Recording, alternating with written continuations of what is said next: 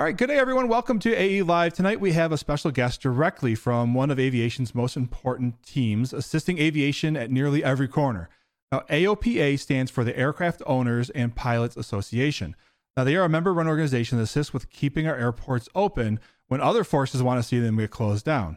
Now, they help pilots navigate the legal minefields, and they provide advice for how to keep your medical certificate safe from the FAA. They personally actually just helped me out with CAMI as well. And our guest tonight is the technical editor for AOPA magazine and author of a recent article on rusty and dusty pilots. With that, let's welcome our guest tonight, Jill Tellman. Hi, Jill. Hi, Bob. I'm so happy to be here. Well, I'm really happy to have you with us. Jill, I wanted to have you on, and again, I appreciate you joining. About half of our members here at Civil Air Patrol are cadets. They're between the ages of 12 and 21.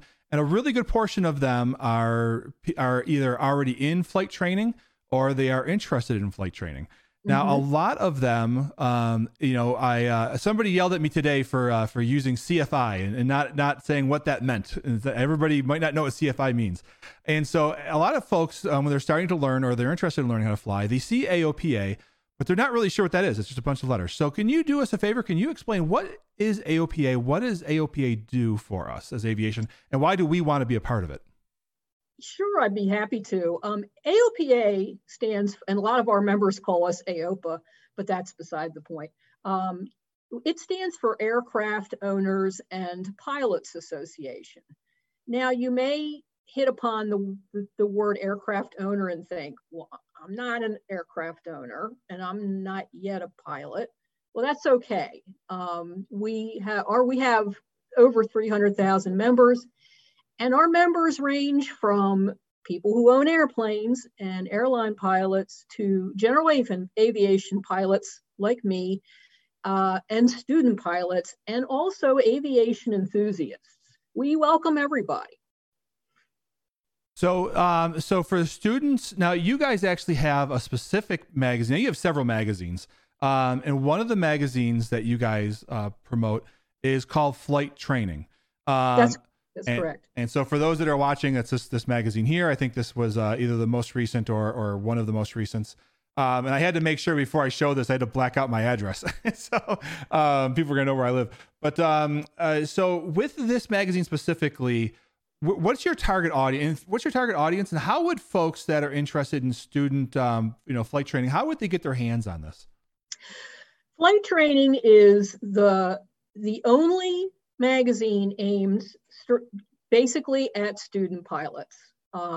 We have a lot of readers who are longtime pilots, and they like to read the material just to get a refresher.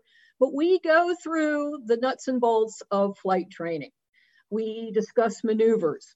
We discuss the regs. We teach you how to, look at the weather and, make your forecasts as accurately as you can. We tell you what to expect on your check ride. We tell you how not to bust your check ride. We tell you how to be a good pilot citizen.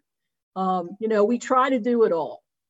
And that's available. Flight Training magazine is available. If you are a regular AOPA member, it is available as part of your membership. If you are not a member, you can get a free 6-month membership to AOPA, and that will get you 6 issues of the magazine, plus all the other benefits of being a member of AOPA. So that includes complete access to our website, which has many, many tools for student pilots, including a flight planner, a weather tool, an airport directory. Let's see if I can share a screen for you. So what you want to do is go to www.aopa.org and www.aopa.org, and let's see here. Training and safety will take you to all of our safety topics. And then membership is where you can sign up. And like I said, there are different levels of membership, but you can get, if you've never been an AOPA member, you can get a free 6 months membership to AOPA. I highly recommend you do that. Yeah, I'll throw that link down below as well. The other thing I noticed on there too, a lot of the listeners here, especially our younger cadets, they're getting more and more into drones, right?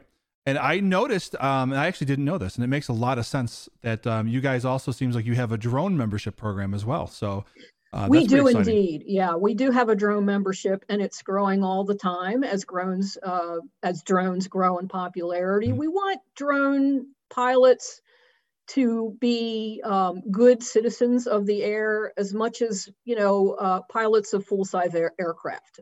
We want drone pilots to know how to safely enjoy their drones and not get themselves in trouble by operating in airspace that they're not supposed to be operating in, or coming, too close to other aircraft.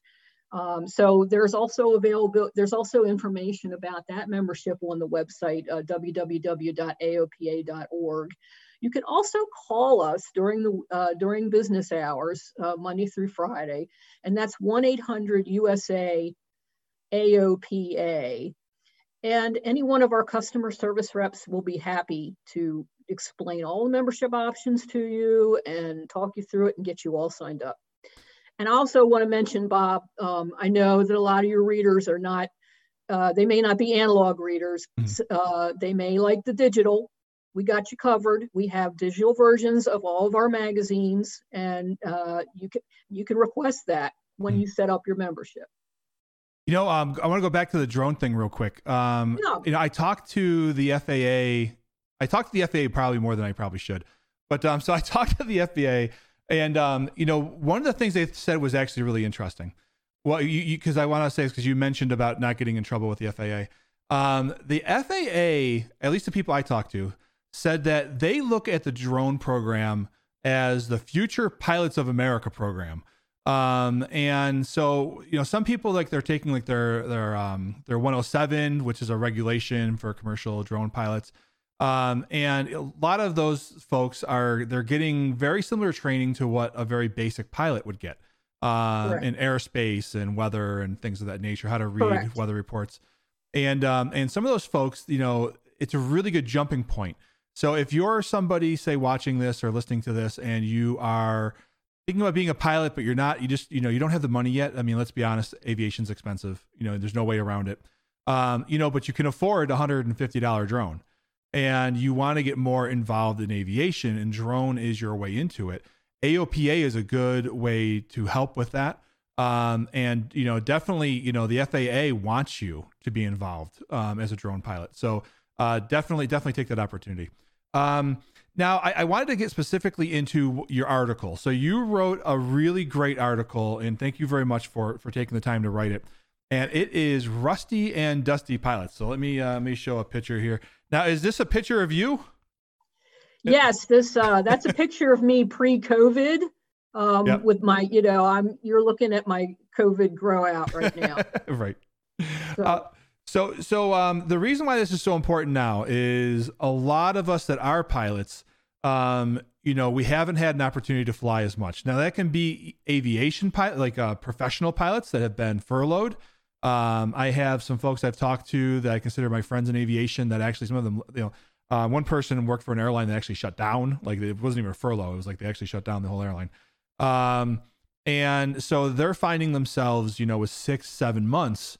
So a lot of people think, we're talking about pilots like, general aviation pilots, they're flying 172s, and they're like, well, you can still fly a 172. That's true for general aviation. But if you're a professional airline pilot, you got furloughed, you may not have flown for 7 or 8 or 9 months. Right. You may be looking for a job still, right. Hoping to find something when we get on the other side of this COVID thing. So why did you want to write this specific article on Rusty and Dusty, and what did you find out by writing it? So up until COVID, I had flown very regularly. I owned a Piper Cherokee 140 for the last 10 years. And I flew every week. I flew 50 to 60 hours a year. Mm-hmm. I took long trips. And I just love to get out and just fly, take off and do 3 takeoffs and landings in the pattern every week. And I knew that airplane very well. And it was like putting on a pair of old shoes. I was very comfortable in it. So I sold that airplane in 2019, and I bought a share of a Cessna 182, also here at Frederick, Maryland. I'm a 1/7 owner of a Cessna 182Q now. I wanted a bigger and faster airplane. I wanted to do more traveling. If you've ever flown in a Piper Cherokee, you know that travel really wasn't what it was designed to do. It's a fantastic trainer, and I loved having it. Very inexpensive to operate and maintain. But it took me, I took it down to Florida a couple of years ago, and then to the Bahamas. And it took me 2 days to get down to Florida. And I was just like,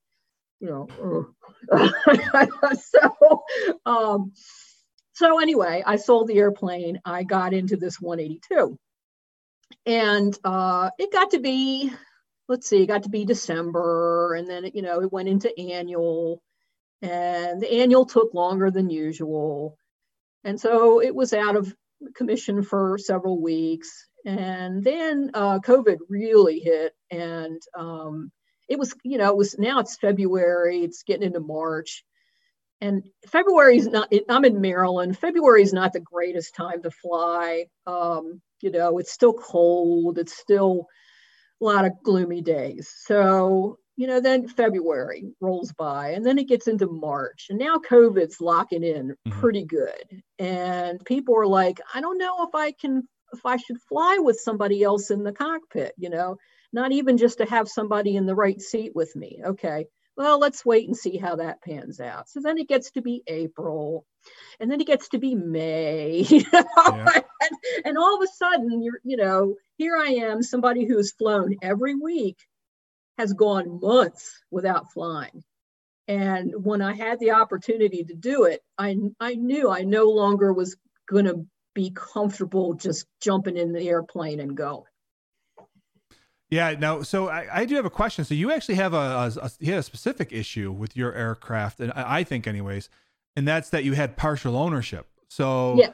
You had to almost worry about, okay, you had to almost sanitize the airplane. You had to worry about sanitizing the airplane to some regards. That's correct. And, at the very start of the pandemic, you could not lay your hands on Clorox wipes. Right. And that was the one thing that I thought, I really want to have in the hangar to clean the yoke and, and everything else that I would come in contact, and, to keep myself safe and to keep my partners safe.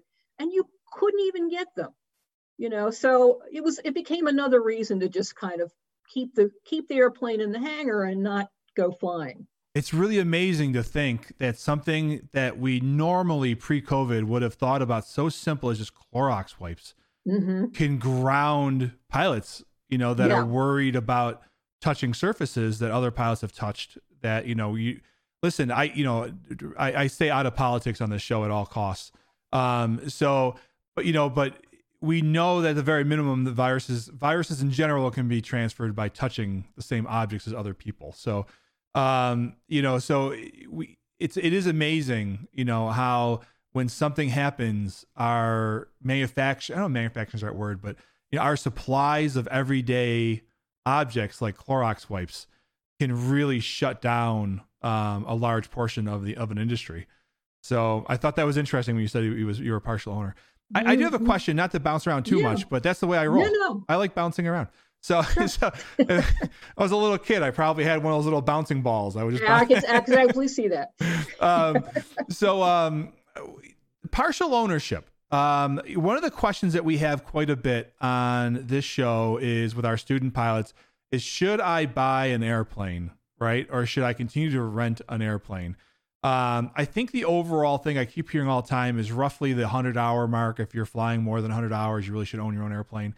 But for student pilots, for those that can find the partial ownership, like you said, I think you said you were 1/7.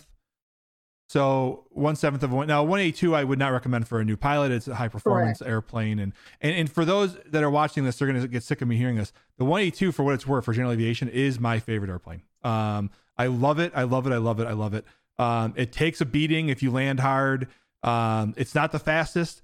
It doesn't carry the most weight. But it does a lot of that stuff really adequately great for the majority of the missions you put it on. And it's close enough to a 172 that you can migrate to it relatively quickly. Oh, I couldn't agree with you more. I love the 182. That's actually Civil Air Patrol is one of our most popular airplanes in Civil Air Patrol is the 182. Right. So would you recommend people, student pilots looking to either purchase outright or possibly trying to find a partial ownership? I think it's worth exploring that avenue. It's an ownership if you get into a partnership, there's going to be insurance issues that you'll have to kind of work through, especially if both of you are student pilots or one of you is a student pilot, but your broker can help you with that. I would say, particularly if this is something that you want to make a career, you see yourself doing for the rest of your life, absolutely explore a partnership or even a flying club. Maybe you don't have to go into, be an owner, but go to get on with a flying club, and you're going to see cheaper instructional rates. You're going to see cheaper hourly rates, and you're going to make a whole new bunch of good friends. And our website has a flying club finder for anybody who would like to look and see if there's a club in their area that's accepting new members. Yeah, I want to add a little. I want to take what you said and add to it a little bit. Especially if you want to do this long term, even if you're just even if you only want to ever be a general aviation pilot, which is still a great thing to do. The community and people hear me talk about this all the time, but community. Whether, just finding those aviation friends, because one of the ways to share or to lower the cost of flying is to share the cost of flying. If flying by yourself can be very lonely and boring. If you put another person or two or three or four and you're doing a trip to Oshkosh, it all of a sudden becomes one of the most fun things you'll ever do in your life. Absolutely. And if you are going to do this professionally, it is a very small community. And so one of the best ways to find a job is through word of mouth. So if you have a great attitude and you work hard and people learn who you are and they see that you're, especially for my cadets, if you're interested in doing this, even in the military, you get that reputation around the aviation community that you are a hard worker. You're going to find that that's really one of the top ways to get where you want to go. So, and AOPA, I think, does a great job of helping facilitate that. Again, because AOPA is a member. It is not, it's not some like corporation, evil corporation that wants your money. This is really a member-driven organization. So we are, and so many people in our organization, well, everybody in our organization is passionate about our mission. And so many of us are pilots and aircraft owners, and we live and breathe this stuff. And, we just want to make it available for everybody. Yep.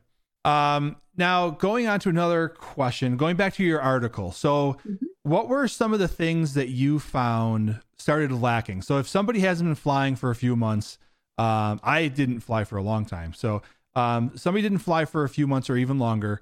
What were some of the skills that folks really need to watch out for? Maybe even, hook back up with a CFI or a certified flight instructor, to try to dust off some of those skills. What do you recommend?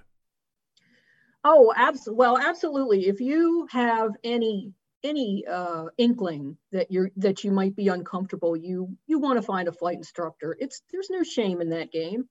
I mean, they're just there to, I call it, I call up my friend, Brenda Tibbs, and I say, I need you to babysit me. And she knows what that means. So, you want to make sure that you're following your checklist. For one thing, that was something that I was like, I wasn't following a checklist. I was trying to do things from memory. That's not good. So I was bad on that. The 182 has the manifold pressure. Mm-hmm. And I had to kind of go through the different RPM and manifold pressure settings again, because it's not like when you just get into a fixed pitch prop and just, shove the throttle forward and away you go. So I had to work through those settings again. I also had to remind myself how the 182 lands differently than the Cherokee. And you can't have Piper feet on a 182. And I also, my radio technique, which is a crapshoot at any time, was off. You know, and that was kind of surprising to me. So. Yeah, I was talking with Jill prior to starting, and I was relaying to Jill that I was amazed at how fast the communication skill set went away. You know, it was like you get on the radio, it's like you forget how to talk, and it's like you get the air traffic controllers, they start talking at you real fast, and you're like, wait a minute. You almost started feeling a student pilot again, learning how to talk. Yeah, absolutely. I mean, I was so bad. I thought, well, I bet these controllers are having a good old time listening to this. Yeah, you're a couple 1,000-hour pilot, and they're in the control tower going, well, we got to be careful with this one. We got a student pilot on a solo. So now with student training, so you guys also do a really nice job of trying to help folks, learn how to get the most out of their flight training. What do you guys, what's some of the major recommendations? Let's say I've got a student pilot, one of my cadets who's 16, and he or she wants to go learn how to fly, and mom and dad are, they say, yep, we'll pony up the cash. So what's one of the recommendations that you would have? I'm actually going to do a twofold question to this. I've never asked a second question before. The first question is, what recommendations do you have for that new young student pilot? Maybe not, maybe not an adult, but somebody younger. And then second, what recommendations do you have for their parents? Okay. Well, for young people, I'm so jealous of young people getting into flying because they have eye-hand coordination that I and many people in my generation don't have because we didn't grow up with video games. Mm-hmm. So they're coming out of the gate. Their eye-hand coordination skills are much better. And so they've already got a jump start. I would say that when young people are learning to fly, the way that you can, continue to make progress and to get ahead is to always review what you've learned after each lesson with your flight instructor, and then when you set up your next lesson, ask your flight instructor, what are we going to do? How do I prepare for it? And then do the prep work. Be prepared to do all that stuff. If you come prepared, you're going to be a dream student. You're making your flight instructor so happy, and you are going to progress faster. If you can fly more often than once a week, if you have it within your budget and your time to fly 2 to 3 times a week, that's even better because you won't have a chance to, things won't go stale on you. So if you have that opportunity, it doesn't always work out sometimes with weather and with our, and especially high school students, they have so many other ththings they've got to do. But if you can make it work, fly 2 or 3 times a week, you're going to progress like lightning. As you asked me about the parents of students. Yeah, the parents of the younger pilots.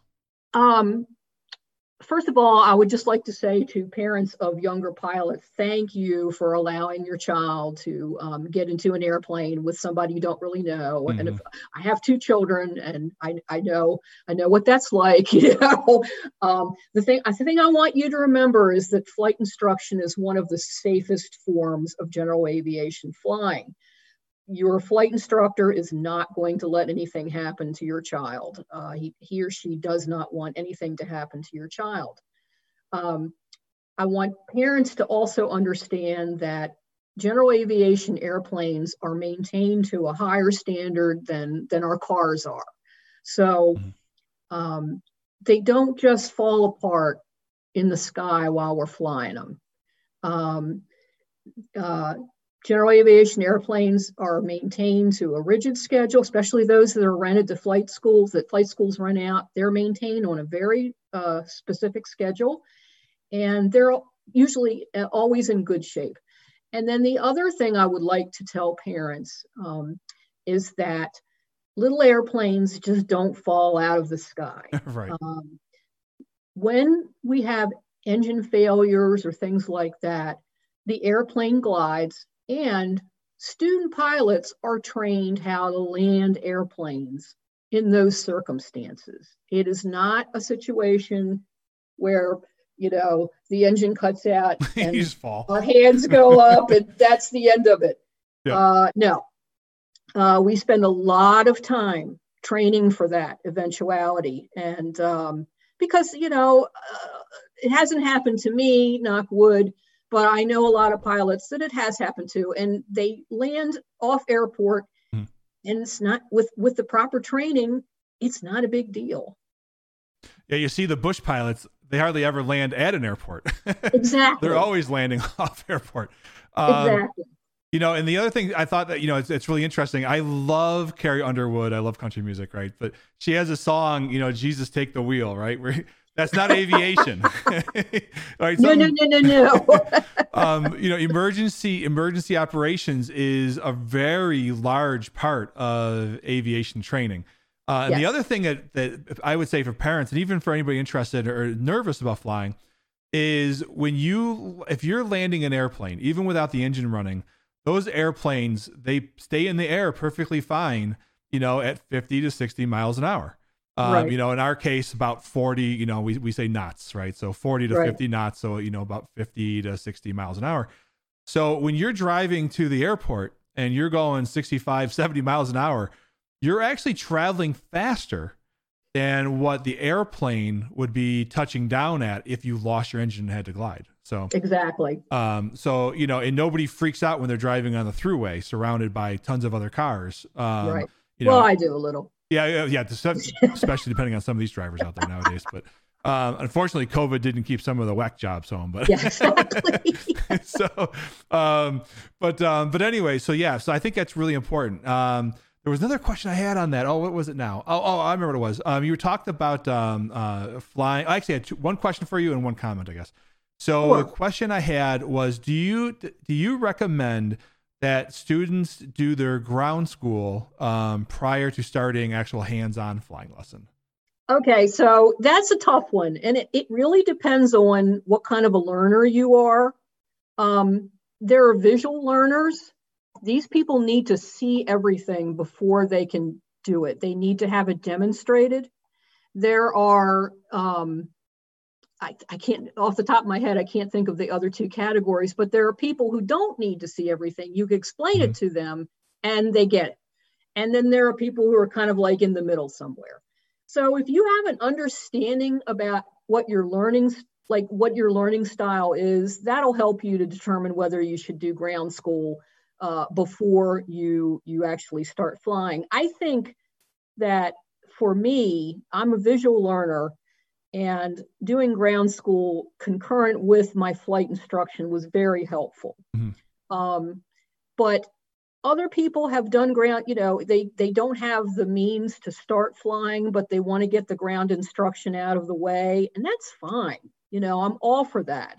If you want to, if you dive in and you're getting it, and it's sinking in, and you even want to knock out the knowledge test before you start your flight instruction or whatever, that's fine. It's whatever works for your learning style.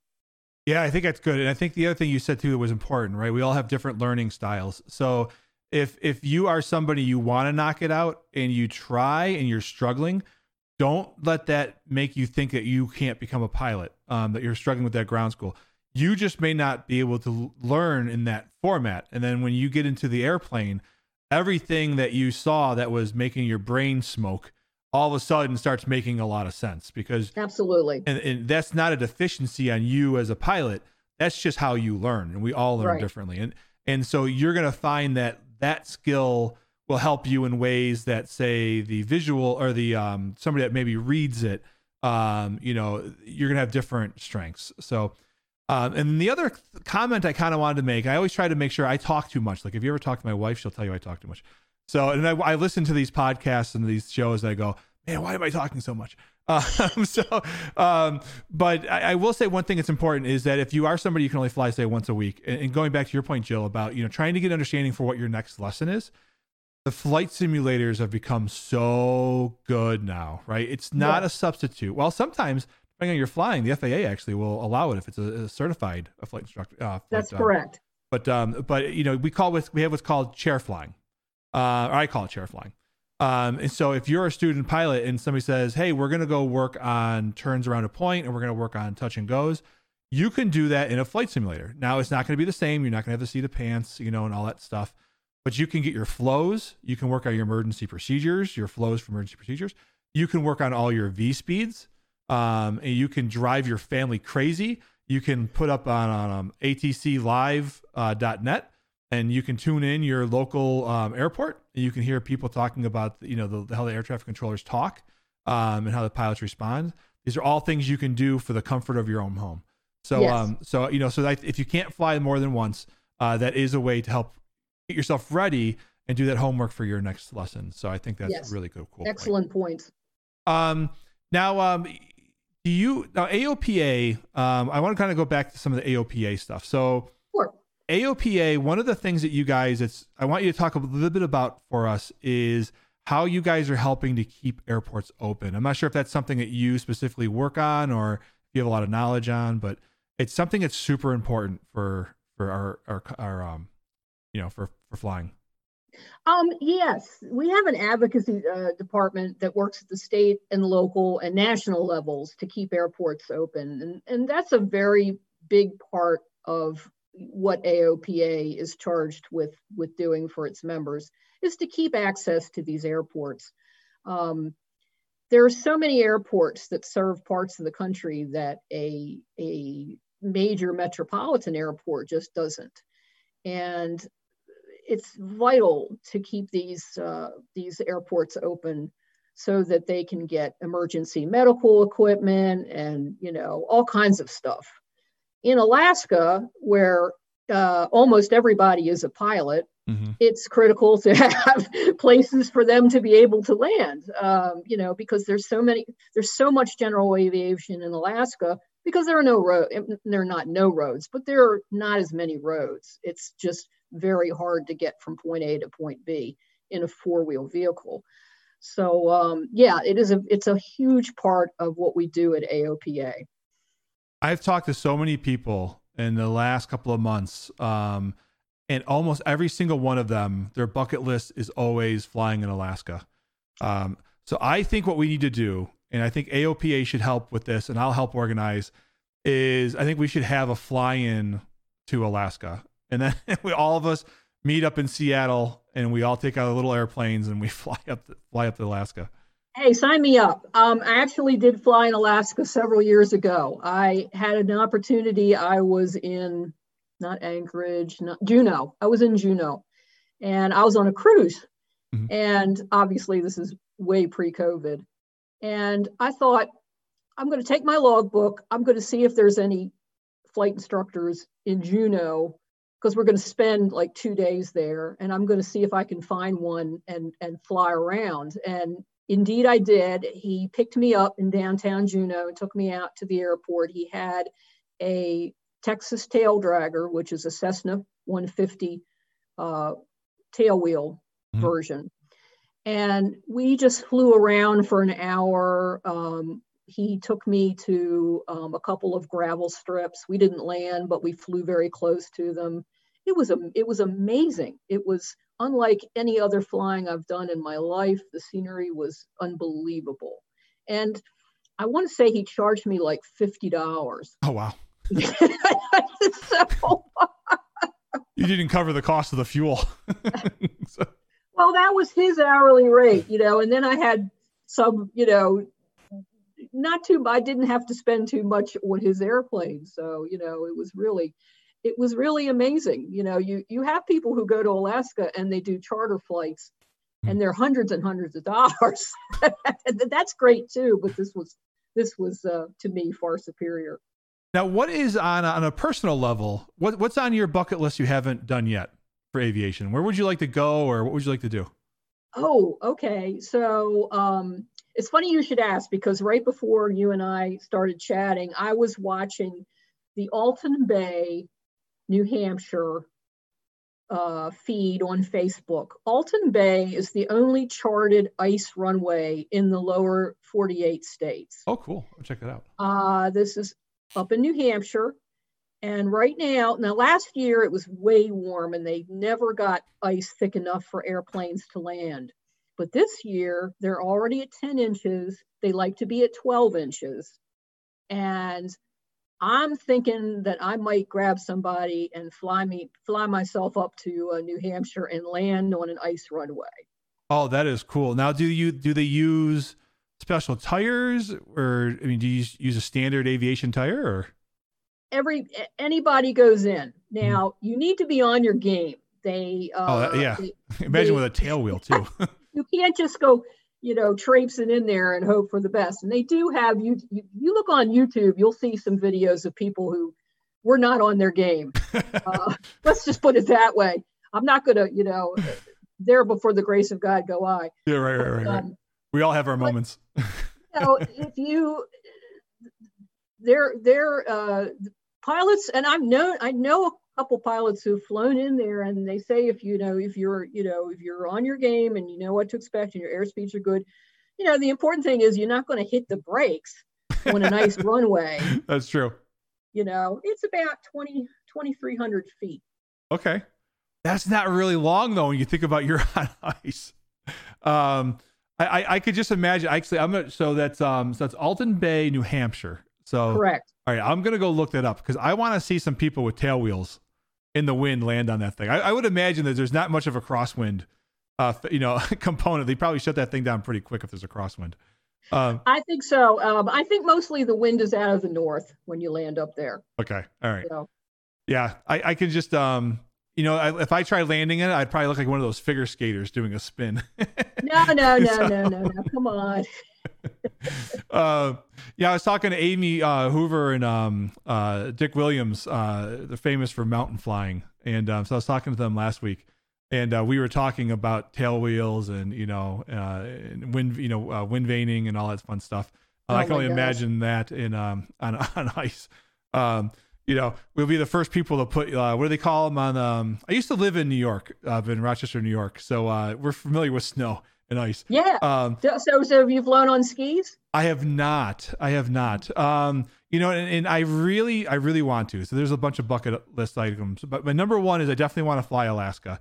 But I feel like if I'm going to fly Alaska, I should also learn how to fly on a ski. But I'll probably stick initially to just landing on pavement. Okay.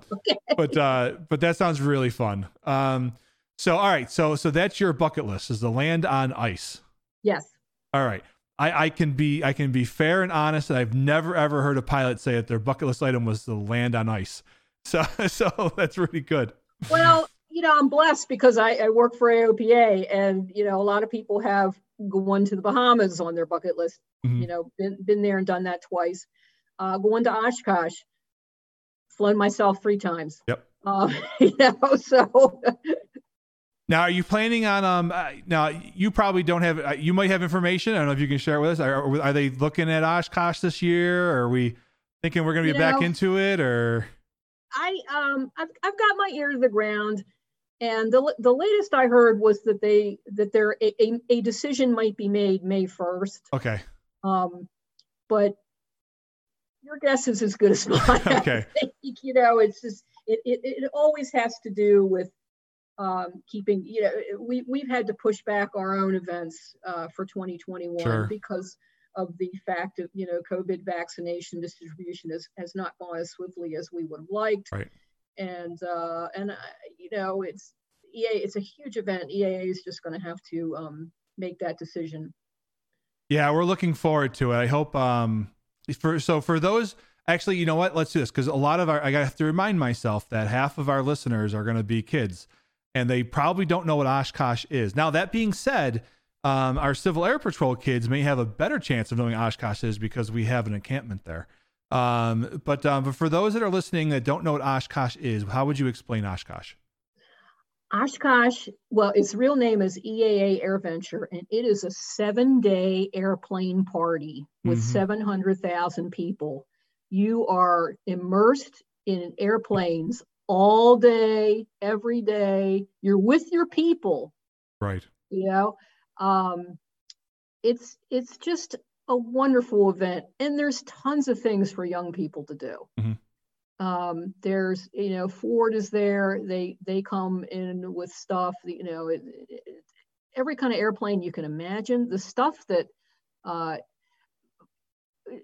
We have Oshkosh will have historic airplanes and warbirds, but they will also have mock-ups of what's new and big and coming down the pike. Last year, well, not last year because we didn't have it. They didn't have it, but 2019, there were tons of mock-ups of these, airplanes that are going to be unmanned and carrying people.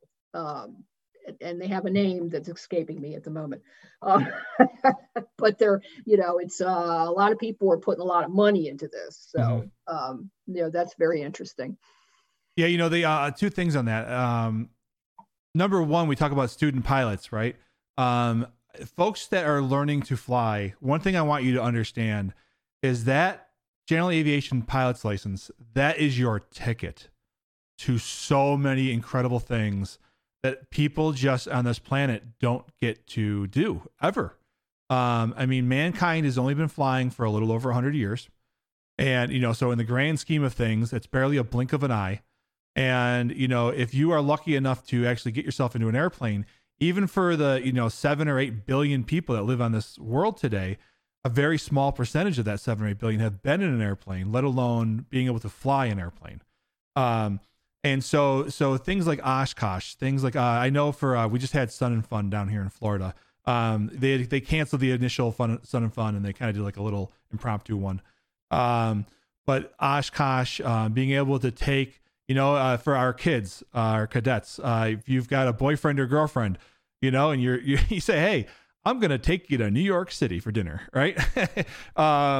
Man, it's hard to compete up against that if you're on the dating game. I've known people who have gone to concert. I took my son to see Aerosmith in a general aviation airplane.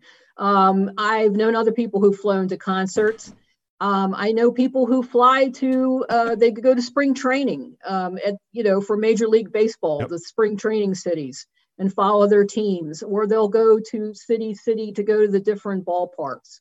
You can incorporate general aviation into almost every aspect of what you're already interested in, and it makes it better, Yep.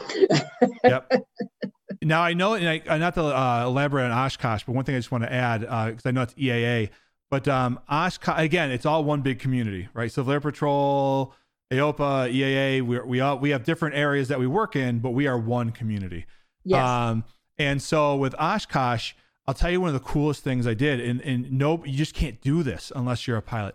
So one year I flew in a 172. So now just so you don't know me. So one of the things I love about your last name is Tallman, right? So is it Tallman or Tall? How do you say your last name? It's Tallman. Tallman. So I am a Tallman. So I am 6'8". So dear Lord, you are a Tallman. Right. I feel like I should be able to come to your holiday parties just by the fact that I'm 6'8". I should be able to blend in with the Tallman family. But I'm 6'8" and I'm about 290 pounds. So I am not a small man. And I had my uncle, we went to Oshkosh together. My uncle is not that much smaller than me. And so we were in a 172. And for folks that don't know, a 172 is not that wide of an airplane. It's a fairly narrow airplane.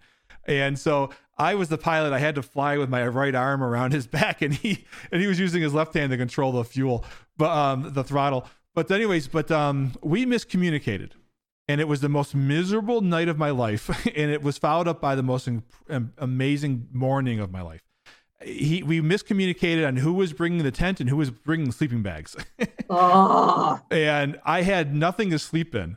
So I tried throwing on some extra clothes, and it got so cold. I ended up going into the airplane, trying to sleep inside of an airplane, which isn't comfortable, especially 172. And so anyways, I couldn't sleep all night long. Now the sun's coming up. It's August. So the sun's coming up. It's like almost 6 o'clock, I think, give or take, in the morning. And I'm the only person up. Now when you fly into Oshkosh, you're inside the fence. So there's no security. If there is, there's not much. So I'm up and I'm just walking around, and there's nobody up yet. The sun is, and I want to paint the picture here. The sun is rising, and I'm over in the World War II area, and I'm in row after row after row of World War II fighters, including P-51s with all the chrome. Right. And the sun was rising and the sunshine was shining. The sunrise was shining onto the P-51s, and just, you couldn't see any other airplanes. You couldn't see that you were in. It was as close as you could possibly feel to if you woke up in the middle of a World War II, fighter base during World War II. There was no visible, there was nobody else there that wasn't World War II airplanes. Right. And there was nobody there with me. And it was just the most awe-inspiring thing. And again, for those of you that, again, not to be long-winded about that, because I know I talk too much, but for those of you that are interested in learning how to fly, that pilot's license is what gets you the ticket to do those things. Mm-hmm. If you were somebody that came that day in a car and wanted to see the air show, you weren't going to be there at 6 o'clock in the morning during the sunrise by yourself with those airplanes. So, right. So anyway, sorry, I just wanted to tell the story real quick, but yeah, of course. So now what is now AOPA? One of the things I think is really important for folks to understand about AOPA is that if you're having a problem with the FAA, you may call or write to them, and they may not answer the phone.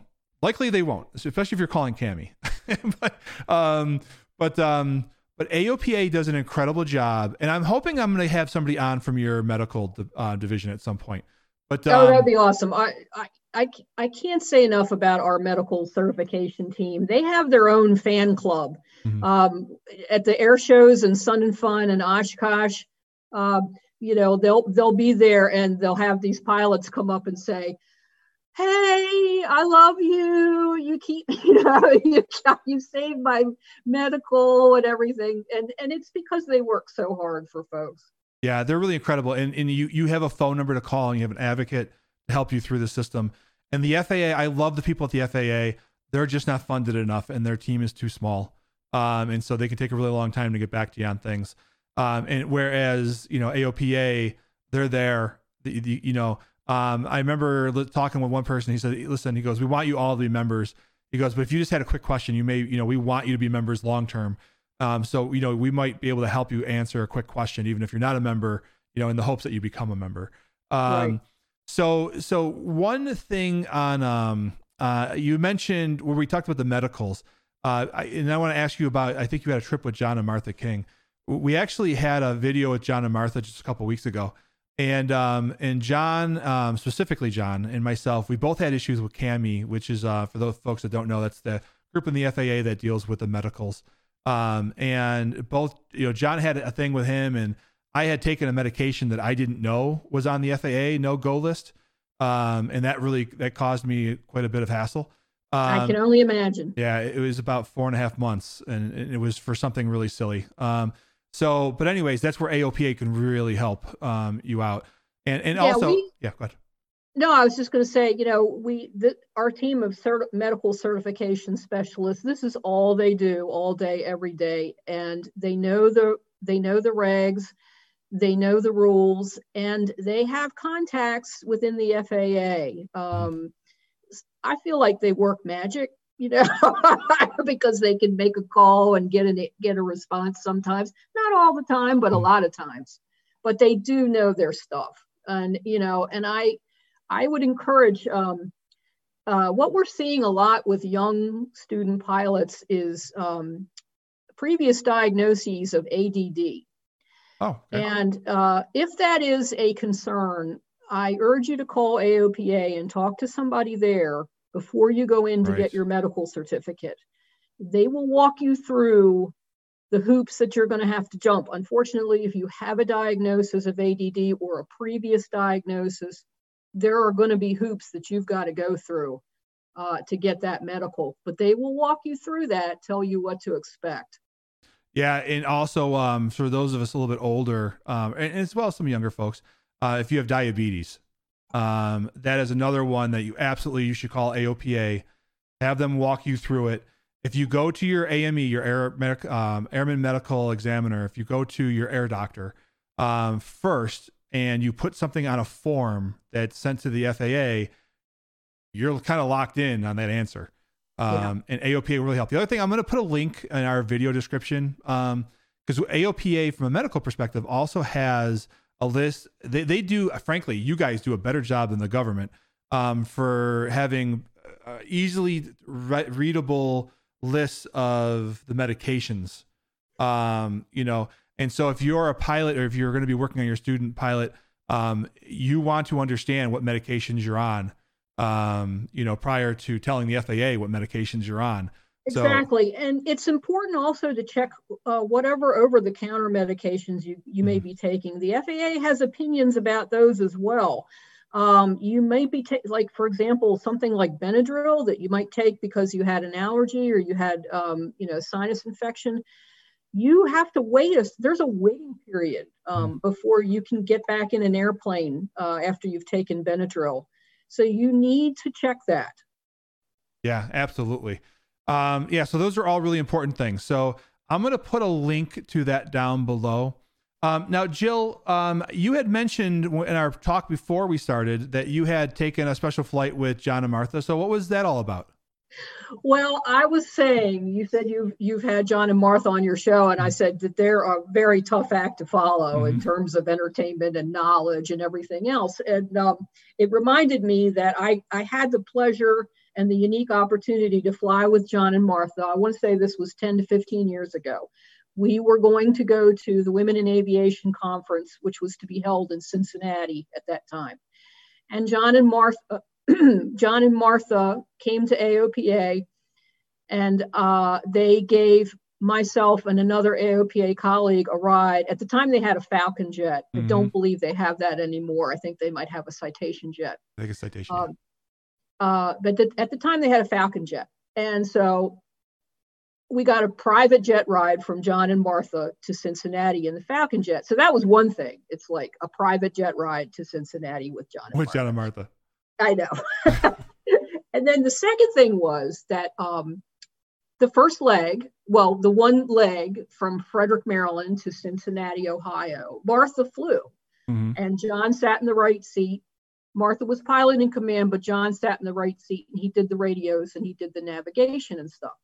And it was it was clear when we left Frederick, but it got pretty hard IFR by the time that we landed in Cincinnati. And Martha handled that Falcon jet like a champ. I mean, she knows her stuff.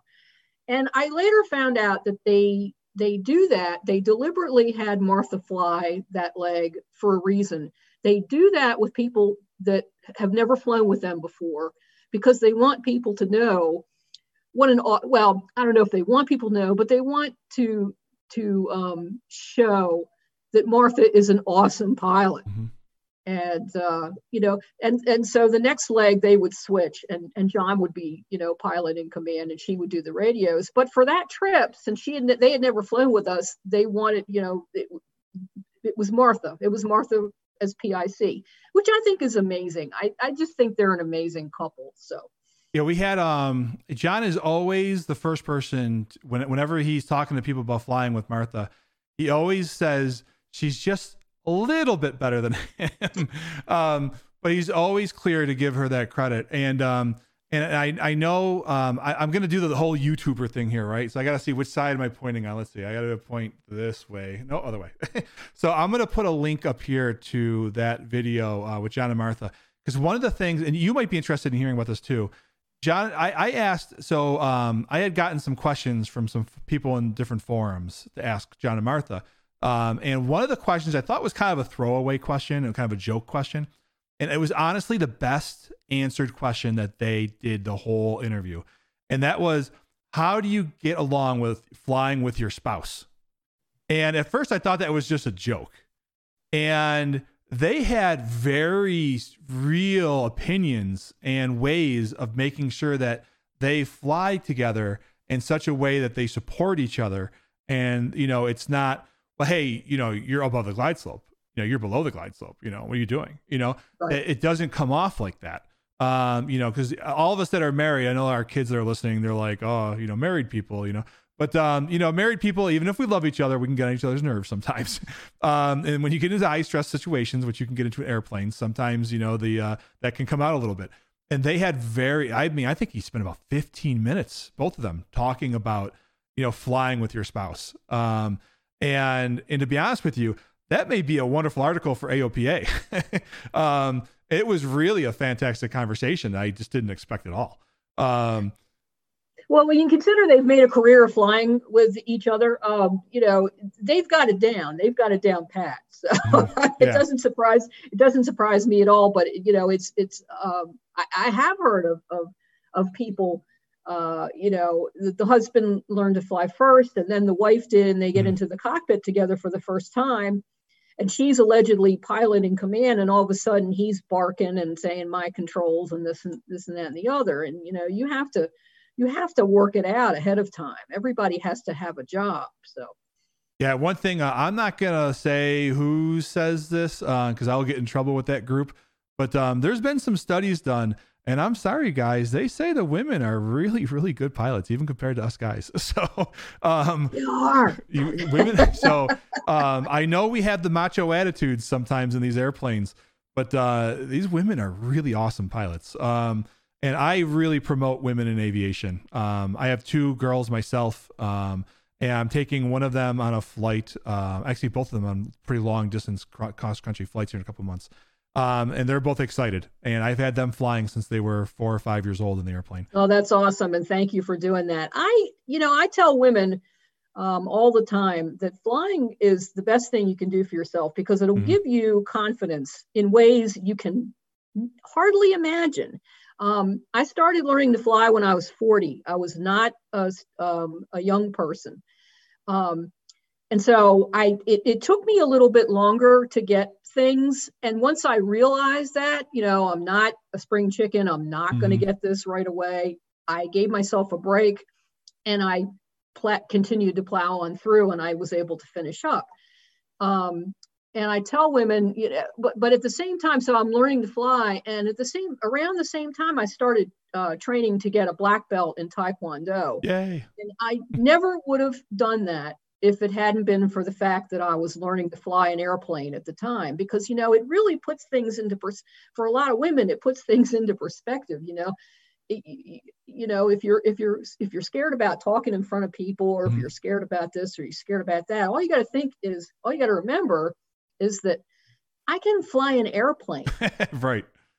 I can do this. I can talk to a group of people at the PTA, and I can drive by myself across the country, and, you know, everything else just kind of shrinks in relevance. So. Yeah, I'm not sure if you know who this is. Again, I'll do the YouTuber thing. You know, the link, the other way. I'll put a link up here. Cecilia Aragon. Does that name sound familiar to you? Cecilia Aragon? No, but, you know, if I see her face, maybe I might know. So Cecilia Aragon is the first Latina pilot on the U.S. aerobatics team. And she got all the way to being ranked 4th in women in the entire world, and ranked also 4th, men or women, on the U.S. team. And so we had a really nice long conversation about women in aviation. And she had talked, the same thing you just said, about, you know, she was really shy, and, you know, can I do different things? And aviation was that light switch for her. Where she got into an airplane, and, you know, even, and I hate to say it, you know, there is still some men in aviation that are jerks, you know, I don't know, another nice way of saying it. And she had to fight a little bit. You said it, I didn't. Right. And so, you know, she had to fight a little bit through that. But listen, she's a 4th ranked U.S., you know, aerobatics pilot in the, you know, and so let alone the first, you know, Latina pilot. And so, you know, just so again, we go back to the question about the parents, right? So if you're a parent listening to this with your student pilot, if you're a younger student pilot, or if you're a woman, you know, I don't care if you're 50 years old and you want to get into aviation, don't let anybody tell you that you can't do it. You know, if that's something you want to do, go for it. It's never too late to learn. We get people who are in their 60s and 70s learning to fly. And like I said previously, people who are learning to fly and who are a little bit older, they actually make very good student pilots because they're cautious, and they know the risks involved, and they apply themselves really well. They're not real frivolous. It will take older people a little bit longer, and you have to recognize that, and you have to say it's okay. Bob, we talk about How many hours did it take for you to solo? How many hours did you have when you got your check ride? Yeah, like it's a competition. Yeah. Did you have 40? Did you have 41? You know, you're only competing against yourself. You're only competing against yourself. You know, you're not competing with anybody else. And it doesn't matter that the kid in your class soloed with 9.5 hours and it took you 15. Right. It doesn't matter. You both are going to get a pilot certificate. Right. It doesn't, yeah, you don't need a different colored one based on how many hours for your solo. Right. And yeah, taking longer is going to have a little bit of more of an impact on your wallet. But at the, you know, you just have to deal with that fact and know in the long run that you're going to be as safe as you can possibly be when you're ready to take your check ride when you solo. And it always drives me crazy when people are like, oh, I got done, say 60 hours, just to throw a number out. Right. And they, you know, people say, well, I want to save money, so I want to be done by 60 hours. I want those people to understand, especially if you're one of those people listening to this, when you get done and get your pilot's license, flying doesn't become free. So if you're going to keep flying after you get your pilot's license, when you get to 80 hours, you just spent the same amount of money for the most part as the other person who took 80 hours to get their pilot's license.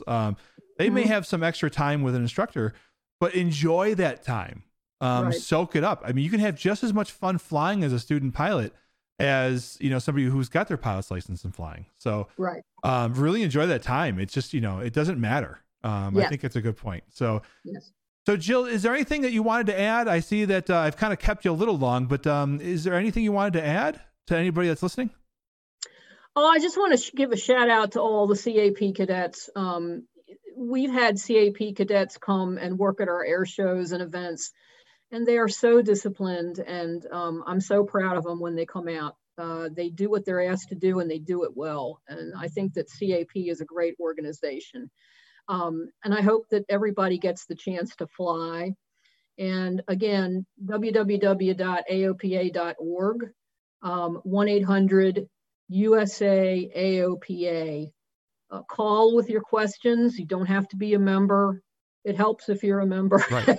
We would like you to be a member. We want you to be a member, but you know what? Call or, you know, go on the website. And we would love to help you reach your aviation goal, whether that be to fly for fun or to fly professionally or to fly a drone or or to, you know, to volunteer for Civil Air Patrol. We would love to help you get there. Awesome. Well, Jill, like I said before, we are all part of one larger community. We have kind of our little side things that we do in the community. But, you know, as a member of CAP, I want to thank you for everything that you do personally, as well as everything that the folks at AOPA do. I personally had an airport near Buffalo, New York, that people bought houses near an active airport and then started to complain about the fact that there's airplanes flying at an airport that they bought a house at when the airport was already there. And AOPA had to really come in, and we kept the airport. And it was really through the help of AOPA as well as some other organizations that really allowed for that. And so really, you know, on a personal level, thank you to everybody at AOPA for everything that you guys do. Well, we're happy to help. I'm glad we were able to help in that instance. Sounds great. All right, Jill. Well, if nothing else, I think that we are done here. And then we'll just talk to you soon. I hope to meet you sometime if you go to Oshkosh. I'm a big believer, like I said, in community. So hopefully sometime, you know, I'll get to meet you at an Oshkosh or an AirVenture or a Sun and Fun, or who knows what we're going to have. So count on it. Things are going to open back up and we'll get a chance to meet. Hopefully in a couple of months. So, all right, Jill, thank you so much. I hope you have a great day. Thank you. Thank you for having me. All right. Bye-bye. Bye. All right. So what I'm going to do, Jill, is I'm going to go do the outro, and then I'll be right back and I'll say goodbye formally. So, okay. All right. I'll be right back. All right, everybody. That was our conversation with Jill Tillman. Actually, let me say it again. I said your last name wrong. I said Tillman, not Tallman. All right, everybody. That was our conversation with Jill Tallman from AOPA. Again, she's one of the technical editors for the AOP magazines. If you haven't already, please go ahead and check out the AOP website. I'm going to put a link to that down below. They are an incredibly important organization and resource, frankly, for all of us inside of aviation. They really, without them, a lot of airports wouldn't exist. Without them, a lot of pilots, they would be grounded because they wouldn't have their medical certificates.